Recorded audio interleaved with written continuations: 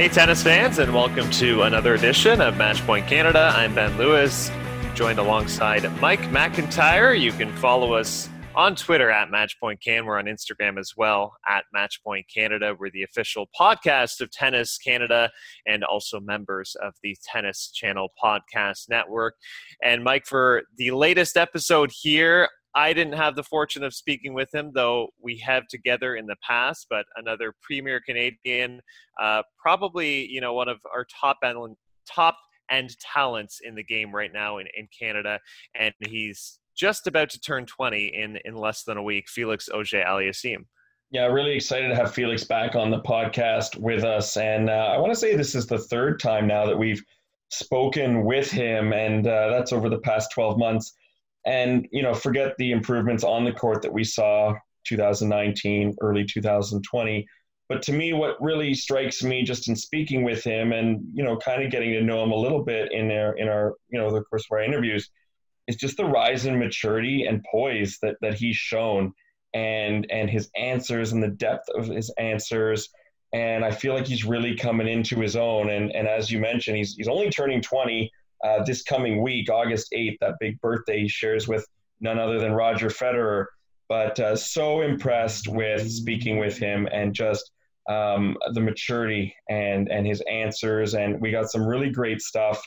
And it was a shame that you weren't there, although I think you've spoken with him once on your own before, perhaps. And, you had a good excuse. You were on the tennis court teaching lessons. So any tennis reasons for missing an interview, we understand those, I guess. Yeah, certainly. And I was thinking back to the way Felix Auger-Aliassime was actually playing this calendar year in 2020 before everything was halted. And we were just leading into Indian Wells. And of course, you went back to 2019 and you look at that stretch, Indian Wells, Miami, and that's where both Felix and Denis together made such a great push, each of them making semifinals of Masters 1000 runs, that memorable match that Felix played with John Isner.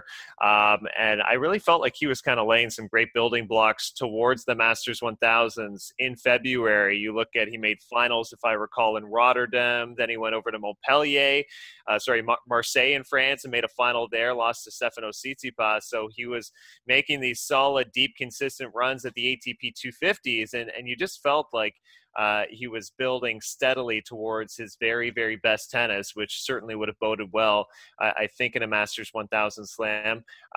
Given, I think, his athleticism and being at such a young age, I don't think he's going to have any trouble picking up where he left off when we do get back and return.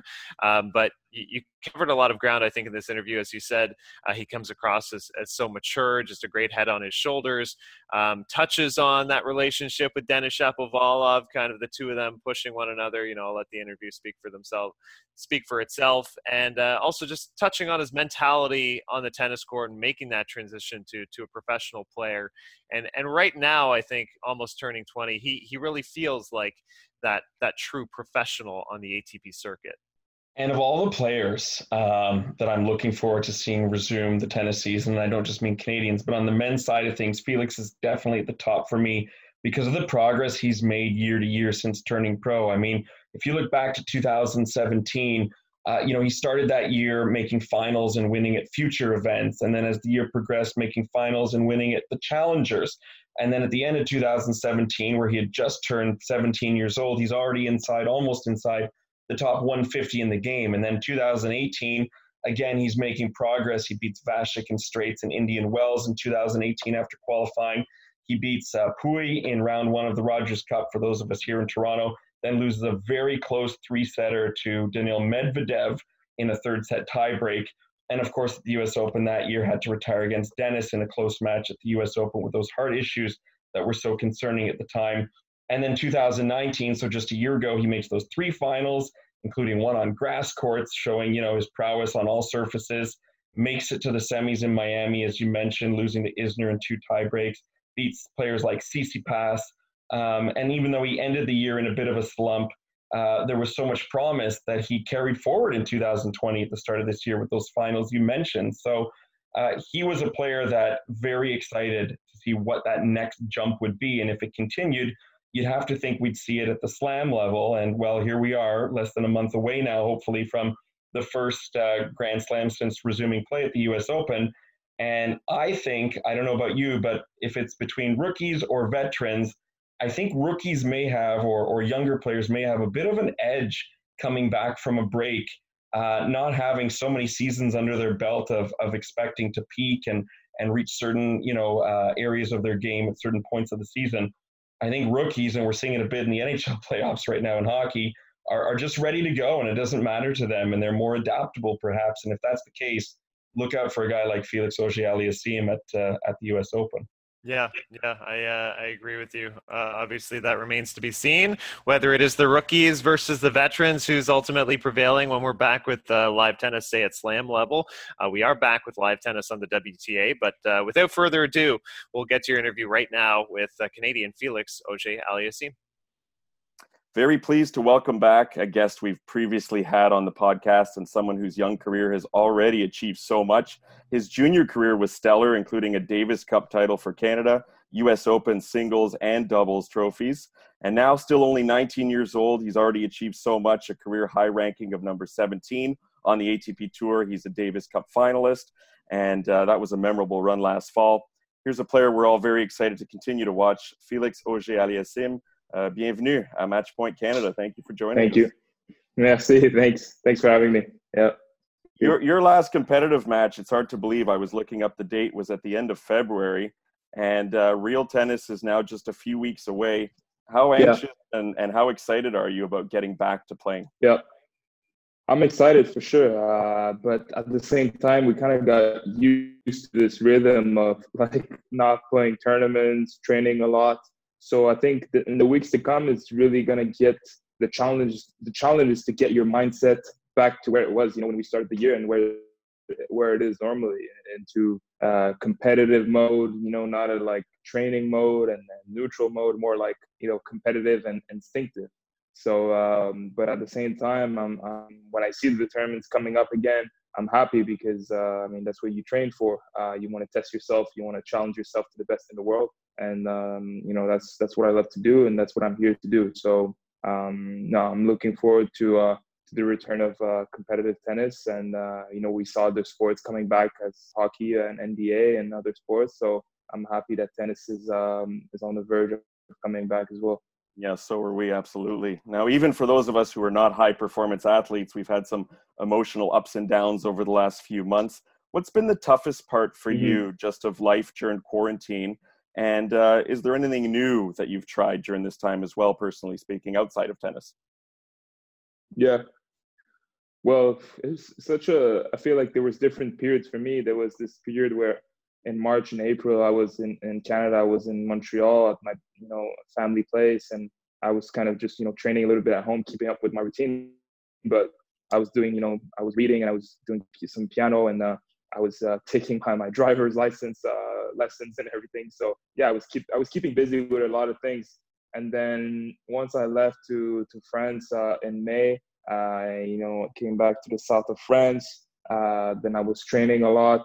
I wasn't doing much else than training. So there was kind of different periods. Then I had a little vacation also for 2 weeks. But I've been fine, to be honest. Obviously, it's challenging for everyone, but I think I'm in a good place. I think, athletes, players, I think we're lucky to be in a place where, we can at least, okay, maybe we're not playing tournaments, but we keep training. And I'm healthy. All my family's healthy. No one I know has gotten the virus. So I'm in a good place for that. And as much as it's challenging, it's also been a good period for me to spend some time with my family, stay in the same place also for a longer time.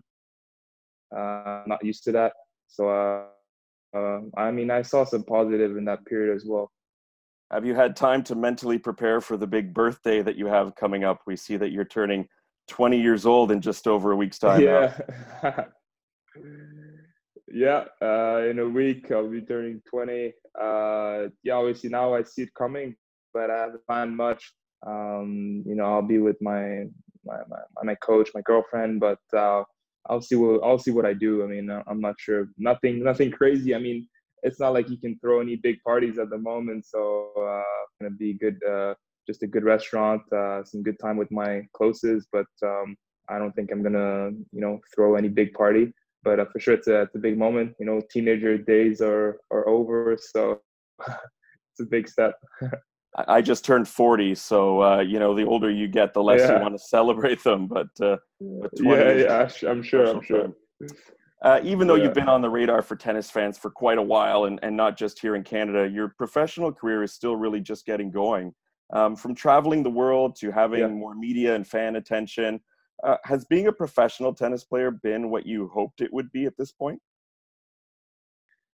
It's funny because as a kid you don't really know what to expect. You see what you see on TV. It's just, you know, you see the matches, you see the competition, you see the fans, you see the money also that the players make, but you don't see like everything that's behind. You know, you don't see all the work, the travel. You don't see, you know, the pressure, the stress before the matches. So this is kind of more the hidden side. So in my answer to that would be, you know, it was even better than I expected. You know, all these emotions playing in front of you know, thousands of people in big stadiums.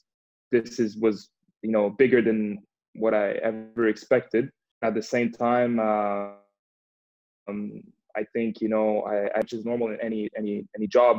You know, as a kid or before, you didn't really know what to expect, and now I know that, you know, to keep up that and to get better in that job is very challenging.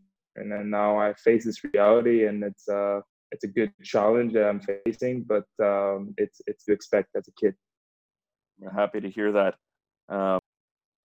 At the start of the hiatus from tennis, we were enjoying your Instagram live chats with Milos Raonic in particular. We had a couple of our listeners, shout out to Melissa, who said she really enjoyed those.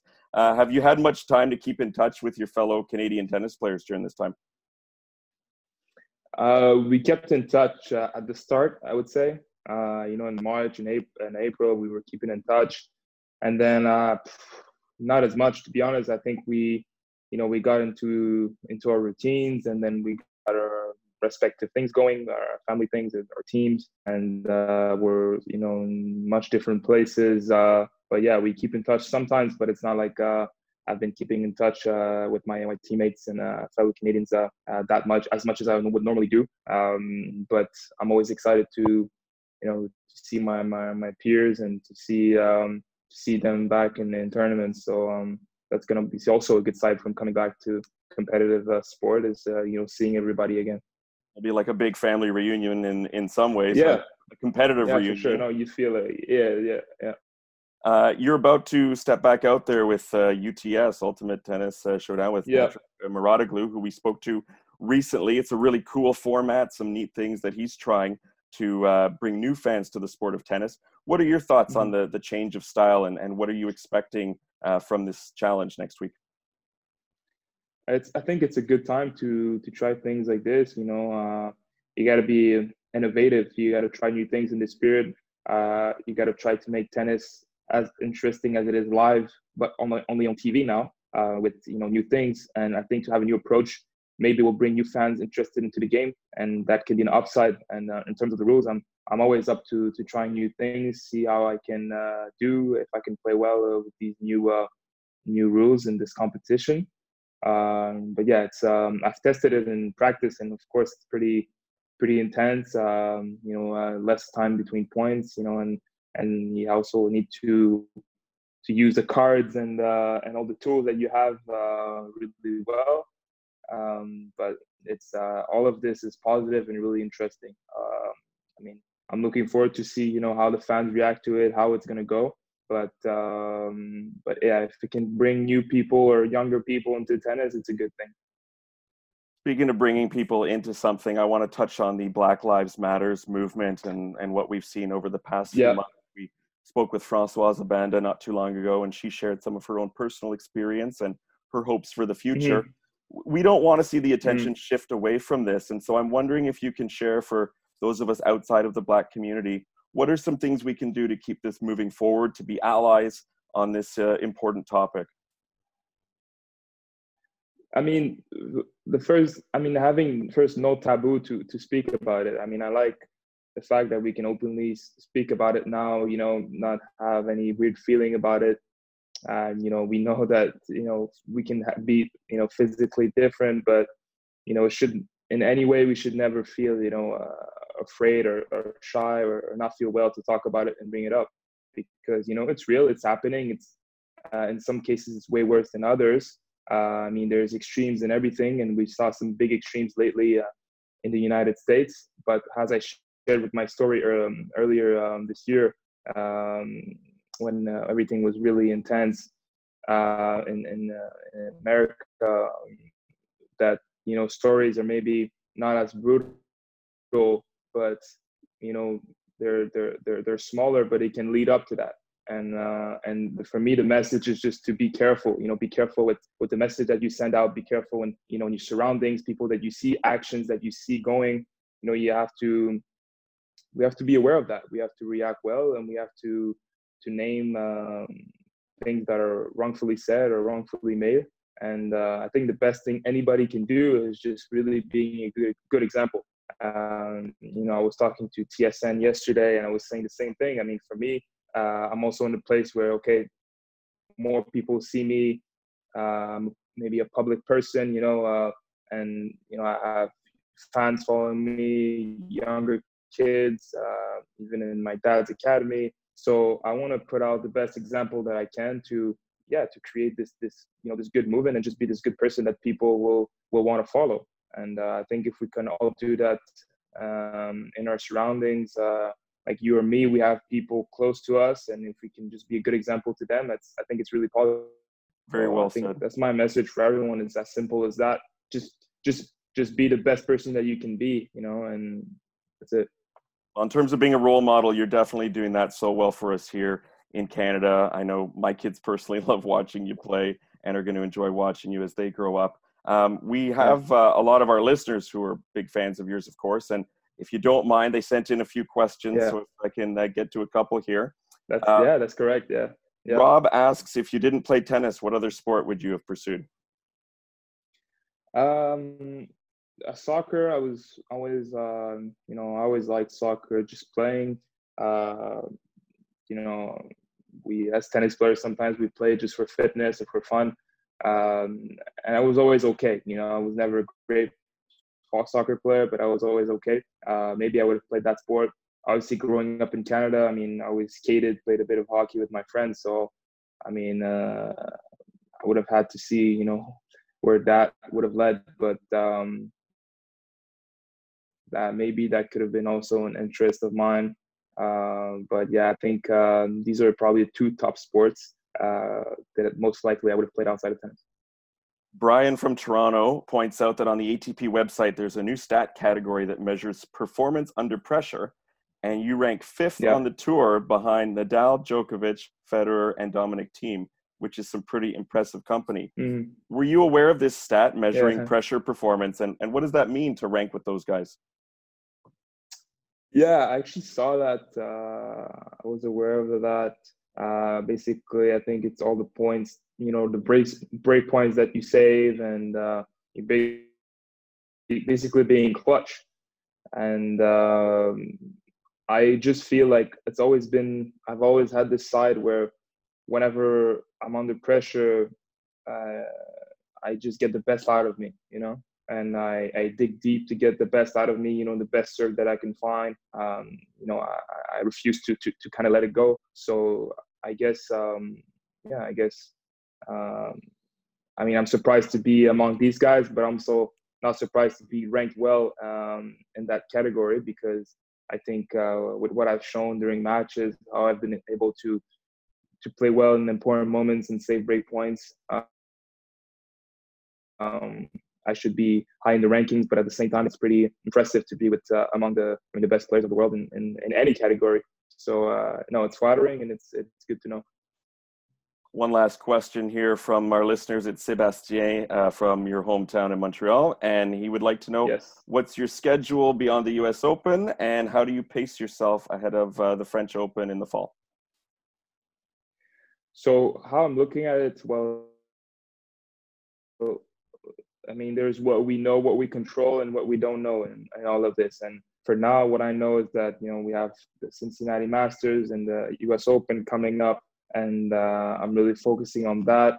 And then obviously the plan is to go play, all the tournaments that are available on the clay before the French Open. But I'm gonna have to see how how the U.S. Open goes, and then after I'll be able to take the best decision in terms of pacing myself, getting the good amount time of recovery before the French Open, and a good amount of matches. So I'm gonna see, once the U.S. Open ends, what I'm gonna do exactly. But obviously, the plan is to play right after the clay tournament and the French Open. And after that, we don't know actually the schedule yet. As much as I would love to know, we don't know. There's rumors of tournaments in Europe, of St. Petersburg, and I know Basel tournament has been canceled, but Vienna is still looking to go up and running. Paris Masters hasn't been canceled yet, so we'll see. We'll see what's the schedule after the French Open, but I can't say more than that at this time. Okay, thanks for sharing. Just a couple more here before I let you go. It's almost been 3 years since Denis Shapovalov had that big run in Montreal where he famously was crashing on your couch, which seems hard to believe now. Yeah. Just how far the two of you have come. How has your friendship changed or evolved since that time with what you've both been through? You're both top 20 players now on the ATP Tour. And how do you motivate each other as you progress? Yeah, I mean, we created this friendship when we were 15. I mean, I was 15, 2015. We won important tournaments together in juniors, and we had really, great memories from the our junior days. And then we've been able. I mean, I caught up to him a little bit after because he took a few steps ahead of me. Getting to this run, for example, in Montreal, which was amazing. And for me, as much as it was on one side frustrating that I wasn't able to play that time because I was hurt and I hurt my wrist, it was also look like he can do it, and I'm right there, and it's motivating to also see a friend doing well. So I think naturally we motivate each other because if one is pushing, the other one doesn't want to be left behind, and then so he pushes again, and I think naturally that's how it works. And this is all very positive, and we are aware of that. And we've always been good friends outside of the court and really competitive when it comes to the court. And I think that's the best way to do it. And we have a lot of respect for each other, which is important.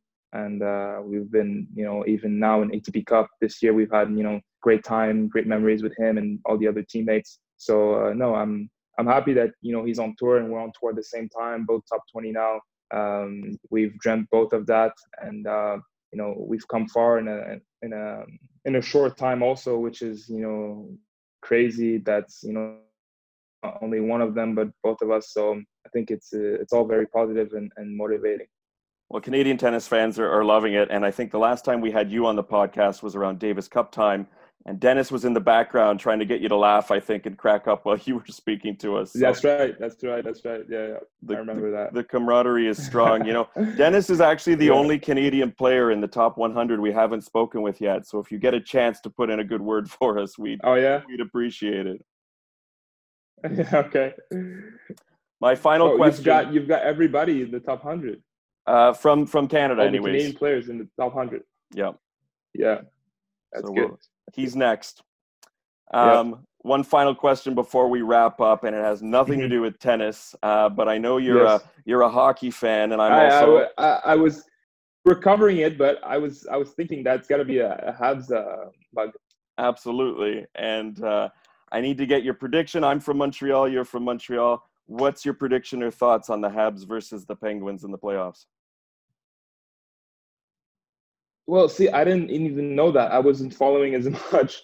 I didn't know that they were actually now playing the playoffs. I thought they had some season games before the playoffs were happening. So, okay.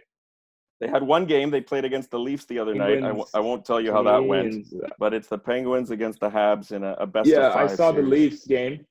Yeah, 4-2. I saw, yeah. Okay. Best of 5. This is the toughest question I've asked now you. That I know I'm going to follow, and maybe, that's the toughest because I'm never good with predictions, but I got to go for my team as I'm supposed to. So I'm going to go with Canadians in 5 because, they're gonna have to probably fight through this. Penguins are a tough team. So hopefully they can, get their way through and get the clutch game at the end and win in 5. That would be amazing. I like your confidence. I'm going to try and share that same feeling and hope for Habs in 5. Yeah, I'm gonna follow that. Félix, merci beaucoup et bonne chance cet été. Thank you. Merci. Thank you for taking the time to chat with us and share a little with your fans who are listening. We wish you the best as you return to tennis this summer, of course, at the U.S. Open. Thank you. Et finalement, bonne fête. Happy early birthday. Yeah, thank you. And thanks for following. We're excited. The fans aren't there yet, but we're excited that everyone's following the tennis again and supporting us. So thanks everyone that was watching, and hope to see you soon. And there you have it, Mike's interview with Félix Auger-Aliassime. And as you mentioned, laying down those building blocks in terms of his ranking, actually, just over the past few years and that ascent, I think one of the most impressive aspects, even though he did have a bit of a slump kind of tail end of 2019, if you look at how he's handled that ranking once he got inside the top 50 and once he broke inside the top 25, which actually happened just before June of 2019, he has remained inside that top 25 from this point till now, which I think is really, really impressive and just shows you his ability in terms of consistent results, tournament after tournament, finding deep runs when he needs them. And the only thing we're really missing is a Grand Slam level run. And as you said, he could be fresher than ever once we get to Flushing Meadows. And consistent results, and also consistent results at clutch points of certain matches. And I got to give it out to one of our listeners, Brian, who we've chatted with on and off over the years. And Brian submitted a question, which I asked to Félix, about how he feels to be one of the top 5 on the ATP in pressure situations, which is a new or new-ish stat that's being tracked on the ATP website. And the 4 guys ahead of him are none other than Djokovic, Nadal, Federer, and then Dominic Thiem. So you've got the big 3 and the top 4 right now in the game, and then Félix Auger-Aliassime. And if that doesn't get you excited about what the potential is for Félix, for me, that's probably the key stat that I look at, raise an eyebrow and say, okay, that's got to mean something. Yeah, certainly. And I love that he was aware of that fact, that he was in the mix with that company. It means something to him. And I think he's aware on that level when he is in the match, when he's in the thick of those tough situations, finding a way to raise the level of your game, to dig a little deeper, find a huge serve when you need it, facing a break point down, those crucial moments in matches. And, that's the way champions play. You look at the way Nadal, Djokovic, Federer play in those clutch moments when they have to deliver matches on the lines. So for Félix to already, I think, kind of have the ice in the veins right now at the age of 19, turning 20, is going to serve him very, very well coming, going to the future, because especially when you're getting inside, I think, the top 20, top 15, top 10 level, it's just a couple of points here and there that are ultimately deciding tennis matches. Just talking to you right now, I can't wait. I wish I could press fast forward and just get to the first few matches of Cincinnati and the US Open, because we're just so lucky. We're just in a spot right now here in Canada where what a plethora of talent, Félix, Dennis, Bianca, Leylah, Annie Fernandez coming up as well. I just can't wait to get back to it. And it's a shame we've lost so much of this season, but so much time ahead with these players. And put 2 of them together, Dennis and Félix, and that was, for me, the highlight of my interview, was his answer about how that relationship with Félix, that friendship with Félix has grown, changed, evolved over time. And he really gave some great answers from 2017 when Dennis had that great run in Montreal and crashed on Félix's couch, near Jerry Park. And he said, yeah, Dennis had that first break and that first success, and it really pushed him to want to get up there to his level. And he's had some results now, and they're going back and forth, and how they want each other to succeed, but how it also motivates them in that competitive aspect of seeing your friend do so well, but wanting to be there alongside him. And I think we're in for a real treat with these 2 over the years. And it's great to see that they've maintained that friendship and haven't allowed the competition, to get in the way and kind of sour things at all. Yeah, I mean, just look at the camaraderie, in fact, last November with all these guys together playing Davis Cup and getting Canada through to that final. Obviously, Felix was on the sidelines initially with an injury for the bulk of that time, but you can see everybody is tight-knit with this squad. I look at some of the matches they played, Felix and Dennis. There's such a high respect level for the two of them. And, each of them have gotten the best of one another in some highly competitive matches that it feels like a dream rivalry amongst Canadians. We talk about like Canadian versus American rivalry in tennis. I wouldn't mind a little like rivalry back and forth between a few of our Canadian players as long as we're getting them quarters, semis, final versus where we'd fall victim to those first or second round matches where Canadians have to play each other because the talent level is so high, and both of them are continuously pushing up the rankings and as he said, pushing one another. Yeah, absolutely. And I'm still adapting to seeing those Canadians face each other, perhaps because it's usually a little bit too early for my liking. Yes. But just so much reason for anticipation and excitement. And this isn't just because we're homers and we're based here in Canada and we're very proud Canadians. But I think, if you look at the top tennis nations in the world and the up and coming tennis nations in the world, I can't think of too many other countries where I'd be more excited for what the next 10 years are going to hold than what we've got here in our country right now.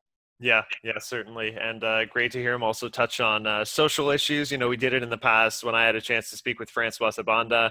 But you touching on that with Felix, I think was so important. And him passing on the message of everybody really just being as strong a person and speaking out as much as possible when you can, I think was the right message too. Yeah, and he went in depth on that, and I'm glad that we brought that up because, I mean, it's been some time now since we were in the thick of things and all that kind of hit, and people were posting things, and it seemed like it was really in our consciousness. And as with any movement, it has the tendency perhaps to have a bit of a lull amongst people who aren't living it day to day. And I'm not living it day to day, but I want to be doing as much as I can. And so I think it's important that we keep talking about it. And I'm glad that Felix touched upon it, and we don't want it to fade out of our collective consciousness, especially those of us who are outside of the Black community. There's still so much that we can do and so much we can learn about. And I'm not perfect by any stretch of the imagination, but certainly trying, and I know you're trying. And here on Matchpoint Canada, we're trying to have guests that touch on these themes, and who better to speak about it than Felix, and as you mentioned, Francois Zabanda, who you spoke to not too long ago. So as much as we want to keep it often about the tennis, there's certainly bigger issues at hand, and we're not going to shy away from those. Yes, and I think you and I both love athletes who do share their voice. If they have sort of strong opinions and are keen to make a difference on social issues, that they share that platform. I'm thinking of Naomi Osaka and Coco Gauff and players like that who have been outspoken and vocal through this process over the past few months, which is fantastic to see. I do want to transition to the women's side and the WTA because we have official live tennis that is indeed a tournament this week. And I know a lot of people are so excited actually to see their ATP WTA app light up and have like an actual tournament there where you can follow live scoring if that's what you're into. But we do have the Palermo Open. It's not a stacked draw, but there's plenty of great women's players here. Petra Martic is the top seed, and we already saw Donna Vekic actually win the first official match. And I looked into this, first official match win on the WTA going back since March the 8th, which is a crazy stretch of time. That's a long time. That's like 5 months, right? That's crazy. Yeah. And, one of our friends, Chris Otto, who's on Twitter at The Fan Child, he's been on the podcast before. He had a funny tweet the other day about, hey, what is this here? And he had a picture of a draw. What's this called again? And it's, oh yeah, that's a main draw. That's what that looks like because it's been so long. And you could have put almost anybody in that draw, and I think we'd be super excited just to see things getting going, and this being a precursor to more tennis on both the women's and men's side. And there's always that anticipation when you see a blank, untouched draw sheet, and you start wondering who's going to move through. And even though players might take it one match at a time, we like to look and predict and think about what could happen all the way through. And so it's just exciting that we're there, and you can just imagine how excited, obviously, that the players and their teams are as well to get back to their job. This is what they do, right? Yes, this is what they live for. And, we have plenty of those names that we've talked about in the past, a few that we've spoken to. Annette Kontaveit is in the mix here. Kiki Mladenovic, one of our players. Marketa Vondrousova, of course, French Open finalist. And I think a player that we were excited to see what will she do going forward. She had a spell where she was injured and off the court, but making a return. Katerina Alexandrova, player that I recall going back to the Australian Open, I think in late January, she was like my sleeper pick there. So. I was going to say, she's one of those ones that you like to mention often, yeah. Exactly, and Maria Sakkari also there. Bianca Andreescu is not there right now. She's not in this draw. And I will just say this, because we don't have all the intel, we don't have all the information. Bianca's camp has been mum on this, but we're a little unclear on her status, I think, going forward, heading to this summer event, because as far as I know, I haven't seen her name on the entry list for the Western and Southern Open. And given that her name is not on the entry list for the crucial kind of lead-up tournament ahead of the U.S. Open, people are raising an eyebrow wondering, will she play the U.S. Open? And I kind of preface that by saying, if she is not 100%, and I don't claim to know if she is or not, I don't think there would be any sense in rushing it whatsoever. Yeah, lessons learned from the past, but it is very disconcerting, the fact that she's not on that Cincy list right now. And is it something small that just needs a little bit more time, that's occurred in practice? Is it related to that knee? Is it something else? We know the injury history there is pretty extensive, unfortunately, with Bianca. So we can't say any more at this time. We're going to have to take a wait-and-see approach, but it is troubling, obviously. You'd love to see her name on the list for Cincy, and seeing some chatter on social media from her and her team about how excited they are to get back to it. So, we'll bring more news as we have it. For right now, fingers crossed, and whatever the case may be, we hope it's for the long-term best, because even if 2020 has to be a write-off for her or other players, at least you know that you've got that protected kind of ranking in those 18 months that are going to allow you to maintain position and not lose out. So, and I think for many players, it might not even be injury, but we see the Ash Bardys and Nick Kyrgioses who are opting out already of the U.S. Open. And, hopefully in 2021, we can get a start to the season that resembles more so what professional tennis looks like. And we can just resume it from there. Yeah, absolutely. And as you said, Kyrgios and Ash Barty officially opting out. We did get that entry list for the U.S. Open, and Rafael Nadal and Simona Halep, those names are there for now. We've had so much speculation about whether those two would indeed play, though, and it's very possible with their camps that they could be deciding to make that choice of whether they're going to go to New York or not, much closer to the tournament. So that might be still an undecided for both of them. I'm also looking ahead past the U.S. Open into the clay court season, because we have That's numerous so strange. reports. Sorry, time out. That is so strange still to hear you say that. Looking to the clay court season past the U.S. Open. I hadn't even thought of it that way. This is the first time ever, and hopefully the first time and only time. But yes, actually looking to the clay season coming after our U.S. Open, that Madrid, by all accounts, is getting canceled. So that is one of our major Masters 1000s and premier events for the women as well. So you're losing a significant clay court event there with Madrid not happening. I don't know if that's going to have any impact on the French Open. I think they're still very keen to play that slam. But that's kind of a crucial tournament that is coming off the calendar, unfortunately. And this was just a decision from organizers saying we don't want to, deal with any kind of risk related to COVID-19. And that might be a blessing in some ways for those preparing and trying to peak for the French Open, that they don't play too much in between the U.S. Open and the next slam of the season. But again, wait and see what can happen. It's just 1 week at a time with any sport, even the ones that have already resumed. You have no idea. There's no promise, no guarantee that it's going to continue. Although I am quite happy to see my Habs take game one against the Penguins, and I think Felix will be happy about that too, as we both have the same prediction, which is Habs in 5. Of course, we are biased being from Montreal. One other event that we know isn't happening that we should talk about is the Rogers Cup, where qualifying would have started this coming weekend, and boy, am I ever going to miss that. It would have been 13 straight years covering it, not to mention all the years I went to see it before that, and just that excitement going into the media desk that first day to get your credentials and then do a quick lap around the course to see who's already on site practicing and getting that vibe before all the masses rush in, and not to mention the draw ceremony and the excitement that brings with it. And I think it's really going to hit me on the weekend when I'm here with nothing to do. I've already got the kids at the grandparents. That was already pre-done. Oh, wow. Okay. So now I've got this time, and really there's nothing that's going to be able to fill that excitement and that void in my life in the same way. So we are big time going to miss the Rogers Cup. And also for you and me, we had such a great time last year, our first year being the official podcast for Tennis Canada and having more access and having a kind of, niche in the tournament to do our thing, which was so much fun. Yeah, well, as I'm listening to you explain how much you're going to miss it and walking around the grounds and talking about your 13th year, I'm just making the natural comparable that you were like the seasoned veteran in terms of press, and I was more of the rookie, probably the second year, kind of tentatively walking around, trying to feel my way out in terms of the media room, still too shy to ask a question. And then I felt like, after my third year, which was last year, getting all this face-to-face opportunity with players that finally are a little more comfortable, you're a little more confident, asking questions, being a bit more vocal, doing a few more things.